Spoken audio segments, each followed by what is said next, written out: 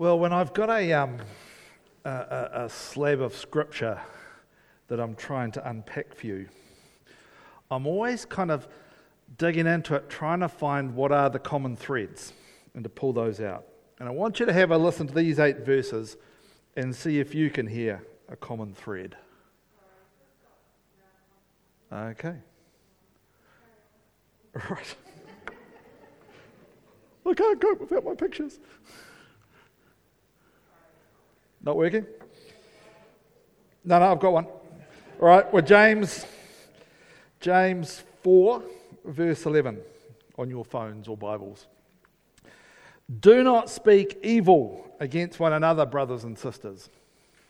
You know who you are. Whoever speaks evil against another or judges another speaks evil against the law and judges the law. But if you judge the law, you are not a doer of the law, but a judge. There is one lawgiver and judge who is able to save and to destroy. So who then are you to judge your neighbour? Come now, you who say, that's it, today or tomorrow we will go to such and such a town, Ashburton, and spend a year there, oh my goodness, doing business and making money, maybe. Yet you do not even know what tomorrow will bring. What is your life? For you are a mist that appears for a little while and then vanishes. Instead, you ought to say, if the Lord wishes, we will live and do this or that. As it is, you boast in your arrogance. All such boasting is evil. Anyone then who knows the right thing to do and fails to do it commits sin. Do you see my point? The common thread. It seemed to me when I first looked at it, there's 2 quite separate things going on here. One is don't be a judge or slander each other, and the other being don't talk a big game. Don't boast. Don't be a self-promoter. But they do have one thing in common. They both are about what we say, what comes out of this thing, what comes out of our mouth. And I think this is James coming back to one of those big themes in his letter earlier, the damage that we can do to each other by what we say. Well, the first section about not judging each other is a bit tricky if you look at it in more detail. Because James suggests that if we do judge each other, we have not just broken God's moral law, but we have put ourselves in God's place and judged his law as well. Now, it's one thing for me to judge Phil now and again, or quite often. It's for your own good, you understand. But it's quite another to judge the character of God and find it wanting. That's pretty strong. That's lightning bolt territory. You know, wear rubber boots and don't touch anything metal. The law, I think, that's most likely to be talked about here is the second commandment. The second great commandment that Jesus talked about, to love our neighbours as ourselves. That was the counsel he gave to us about how we should relate to each other.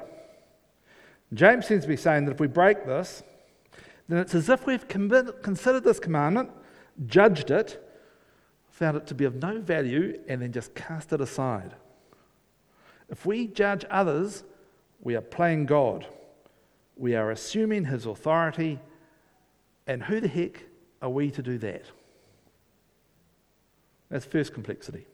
Second one is, all through the scriptures, we are exhorted to do exactly the opposite, to judge. Think about Paul urged the Corinthians to expel the man who had moved into an improper relationship with his mother. John in 1 John 4 urges us to test the spirits. And all of the New Testament writers rail against the false prophets, the false teachers. They're wolves in sheep's clothing. So the writers are repeatedly urging us to judge and to judge very carefully. And it's important. Well, I came across a simple way of understanding this tangle that's worth repeating. The starting point, as James points out, is that the prerogative to judge is God the Father's alone. He's given that to the head of the church, to the Lord Jesus Christ. Jesus then delegates some of those functions to us, his church. The first one, the godly responsibility of discerning truth and error between godly teachers and false teachers. Really important. False teacher can lead you down a blind alley. Another delegation is the role of protecting the community and by association the reputation of the gospel, which is what was going on in Corinthians. Now, neither of those responsibilities give us the power to speak evil against each other, which is what James is railing about here. It's akin to slander or bad mouthing, and we need to avoid it, fun as it can be.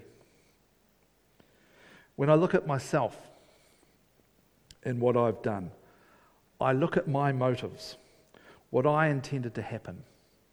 But when I look at you, I look at what you actually did, rather than what you might have intended to do. Are you the same? If I love you as I love myself, then I would give you a lot more of the benefit of the doubt. The same benefit that I give myself every other day and 5 times on Sundays, and very easily. I think we need to be careful with the motives that we put on people, especially the people who do us harm. Love, true love, believes the best, not the worst. And in fact, none of us have utterly pure motives. It's just not possible this side of the grave. An example is this guy. He's one of the most profound and respected Christian writers of the last 100 years. He's an English Anglican priest called John Stott. He's written tons of stuff. He's massively influential. I've got 4 of his books. I've read more.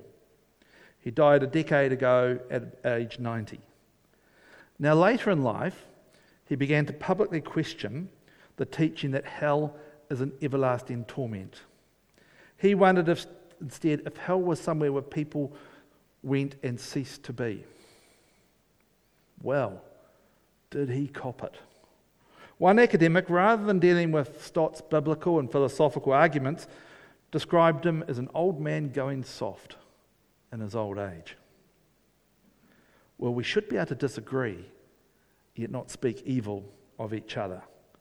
As we used to say in rugby, play the ball, not the man. Another example was a super wealthy Brethren businessman I heard of. And he'd been very active and generous in his church for years. And his pride and joy was his Mercedes, which while he had been a businessman and an elder, no one had any issue with. In midlife, he quit his business career and he became the unpaid pastor of the church. Now the car became an issue for some. Apparently it was quite wrong that a pastor should have such a flashy car. He hadn't changed. They had. Final example I want to share with you is there was a married woman in a church I used to pastor at, and she worked with me as a key young adult leader. She was great. Now, we used to meet in cafes to do our planning and have our pastoral chats and all the rest of it. And part of my reason for doing so was, well, that was in public, so there could be no question that anything inappropriate was going on. Well, one day someone saw us and was quite concerned that we were dating and said so. You just can't win sometimes. But love believes the best, or at least it should aspire to believing the best. Well, as I said earlier, those other verses are about boasting. Now, when it talks about travelling to another town, that's a real marker of wealth. Because in those days, travel was tricky. And I don't know if you know it, but in films that are made in England, if someone's driving a Land Rover, that's apparently a signal that they're really wealthy. Because wealthy people drive Land Rovers. It's a bit like me dropping a comment about my Tesla. Yes, you too. dropped a comment about my Tesla into a conversation. All of you, your eyebrows would twitch if I did that. James' boaster that he's quoting is talking a big game. Now, I don't read this passage as being anti-planning. I think it's rather anti the presumption that everything is just going to turn out perfectly as we envisage it doing. Because life is inherently uncertain. And God may have very different ideas about our future than we do. We need to hold our hopes and our dreams really lightly. And be careful of what we might think that God has told us. A pastor colleague of mine retired finally at age 70. And he and his wife had bought a camper van and they had these plans to go touring around the South Island. Good thing to do. Shortly afterwards, while gardening, this otherwise healthy, fit and trim man collapsed with a massive heart attack. He'd never had any heart issues in his life and he died. I was so gutted for his wife. But as James said in verse 14, we are missed. An acquaintance of mine has a husband and kids, one of whom is marrying next year and another was going to leave town for university in February. But out of nowhere, she's been diagnosed with terminal cancer. This is happening right now. And she'll likely die sometime in the first half of next year, she's been told. All of those plans and hopes that family had for the future have been turned upside down. It's awful. Truly, we are missed. That could happen to any of us. And finally, an accountant friend of mine was heavily invested in commercial property in the late 1980s. You know where this is going. Then the property crash came and he was wiped out. He narrowly avoided being bankrupted, and then his father died, who'd been a church elder. His father's best mate took the funeral service and gave my friend both barrels from the pulpit about what a disappointment his chasing the dollar and the high life had been to his sainted father. My friend's friends were outraged on his behalf, but my mate took it and restarted his dormant faith. God had other plans for him, and it was not to build a property empire. He learned that we need to hold on to our hopes and our dreams very lightly. Successful people, Christians included, are in great danger of believing our own publicity. That's all about us. So what we say will or won't happen, will or won't happen. But much of what happens to us, we've got no control over. An example I heard about recently is that if you are at the old end of your age bracket, then you will likely do better at sport. Did you know this? Say you're playing under 15 football and you are just under 15 at the key date. Well, then you've got the better part of another year's development in your coordination, in your muscle mass, in your speed, your growth and maturity than somebody who's at the other end of the cycle. So it makes it much more likely that you will make representative teams and get the best of coaching. There's apparently a very good correlation between birth month and being a successful athlete. Then there's this guy, Bill Gates, who revolutionized the IT world and changed most of our lives, and clearly a brilliant man. However, he had the advantage of coming from a family that was very supportive of his early interest in computing. And they knew people who were able to get him time on computers, which were not widely accessible in the late 1960s. His parents in private school even let him use class time to follow his interest. He had some unique advantages, therefore, and an incredibly high IQ. So that combination of family encouragement and God-given gifts led him to build an empire that we know as Microsoft. Middle-aged men and I include myself in this category, sadly, like me, are particularly prone to the error of overconfidence and thinking that we are invincible. Now, somewhere along the way, I picked up a bit of self-doubt, which is not crippling or paralysing like a lot of self-doubt can be. It's just enough for me to prompt me to question my hopes, my dreams, my plans. I've found it a really good thing. It's very helpful. I polish it every time I use it and I stick it back on the mantelpiece for the next time. A little self-doubt is good. A lot of self-doubt is not. Now, another way to look at this passage is don't condemn others or exaggerate yourself. Now, an old pastor of mine, John, was a huge help to me, and I really valued the advice he gave me, and he was a brilliant, brilliant teacher. However, John was not apparently a good trainer or mentor of his curates. He was quite rough on one in particular that I'll call Bob. Bob's son told me some of what his father had suffered at John's hands, and I shared with him how much that I had learned from John. Bob's son's reflection was, well, I guess we are all mottled canvases, aren't we? We're all capable of good and bad. Very true, but I thought very gracious of him to see it that way. Now, another example is this bloke on the right, Franklin Graham, who had evangelistic meetings here very recently, in the footsteps of his father, bloke on the left, who came here in 1959 and 1969. And they say that on those two tours that he did back in the 50s and 60s, they think 1 in 5 people heard him preach in this country. There's an extraordinary number of people. Now, like many New Zealand church leaders, I was quite concerned about Franklin Graham coming because he's a strong partisan supporter of Donald Trump, including of Trump's Muslim immigration ban. He takes very polarising positions on a range of culture war type issues, and he's publicly questioned Barack Obama's Christian faith. I didn't think the association with him would be very helpful to the New Zealand church. Yet he also leads Samaritan's Purse, which helps kids in the 2/3 world, and each Christmas we gather those boxes for them, those shoe boxes.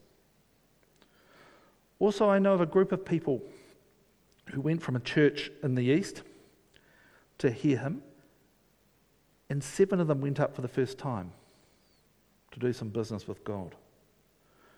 Now, you don't know where that might lead, but it was positive. Franklin Graham, like all of us, is a mottled canvas. Then there's you and me. We too are mottled canvases.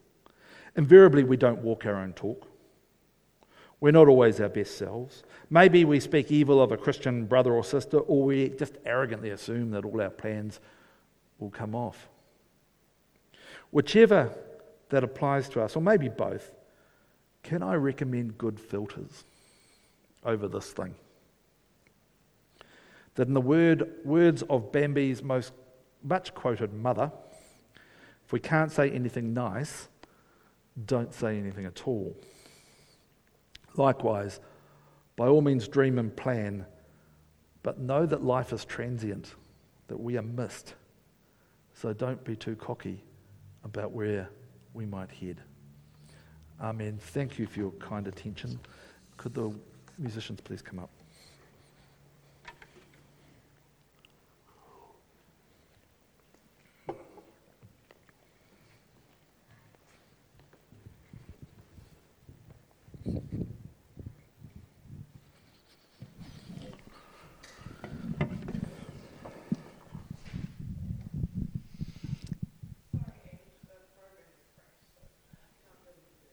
Okay.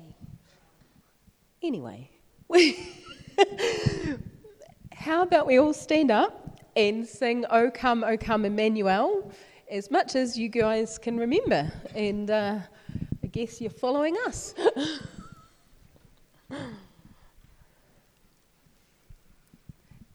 At least it's a well-known one, so you guys might at least remember the chorus.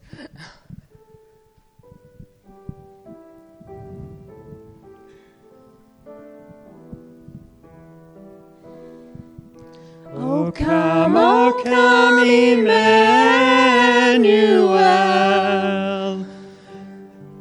and ransom captive Israel, that mourns in lonely exile here, until the Son of God appears. Rejoice, rejoice, Emmanuel shall come to thee, O Israel. O come, thou day spring, come and cheer our spirits by thine advent here. Disperse the gloomy clouds of night, and death's dark shadows put to flight. Rejoice, rejoice, Emmanuel shall come to thee, O Israel. O come, thou wisdom from on high, and order all things far and nigh. To us the path of knowledge show, and cause us in her ways to go. Rejoice, rejoice, Emmanuel shall come to thee, O Israel. O come, desire of nations bind all peoples in one heart and mind. Bid envy, strife, and quarrels cease. Fill the whole world with heaven's peace. Rejoice, rejoice, Emmanuel shall come to thee, O Israel. Rejoice, rejoice, Emmanuel shall come to thee, O Israel.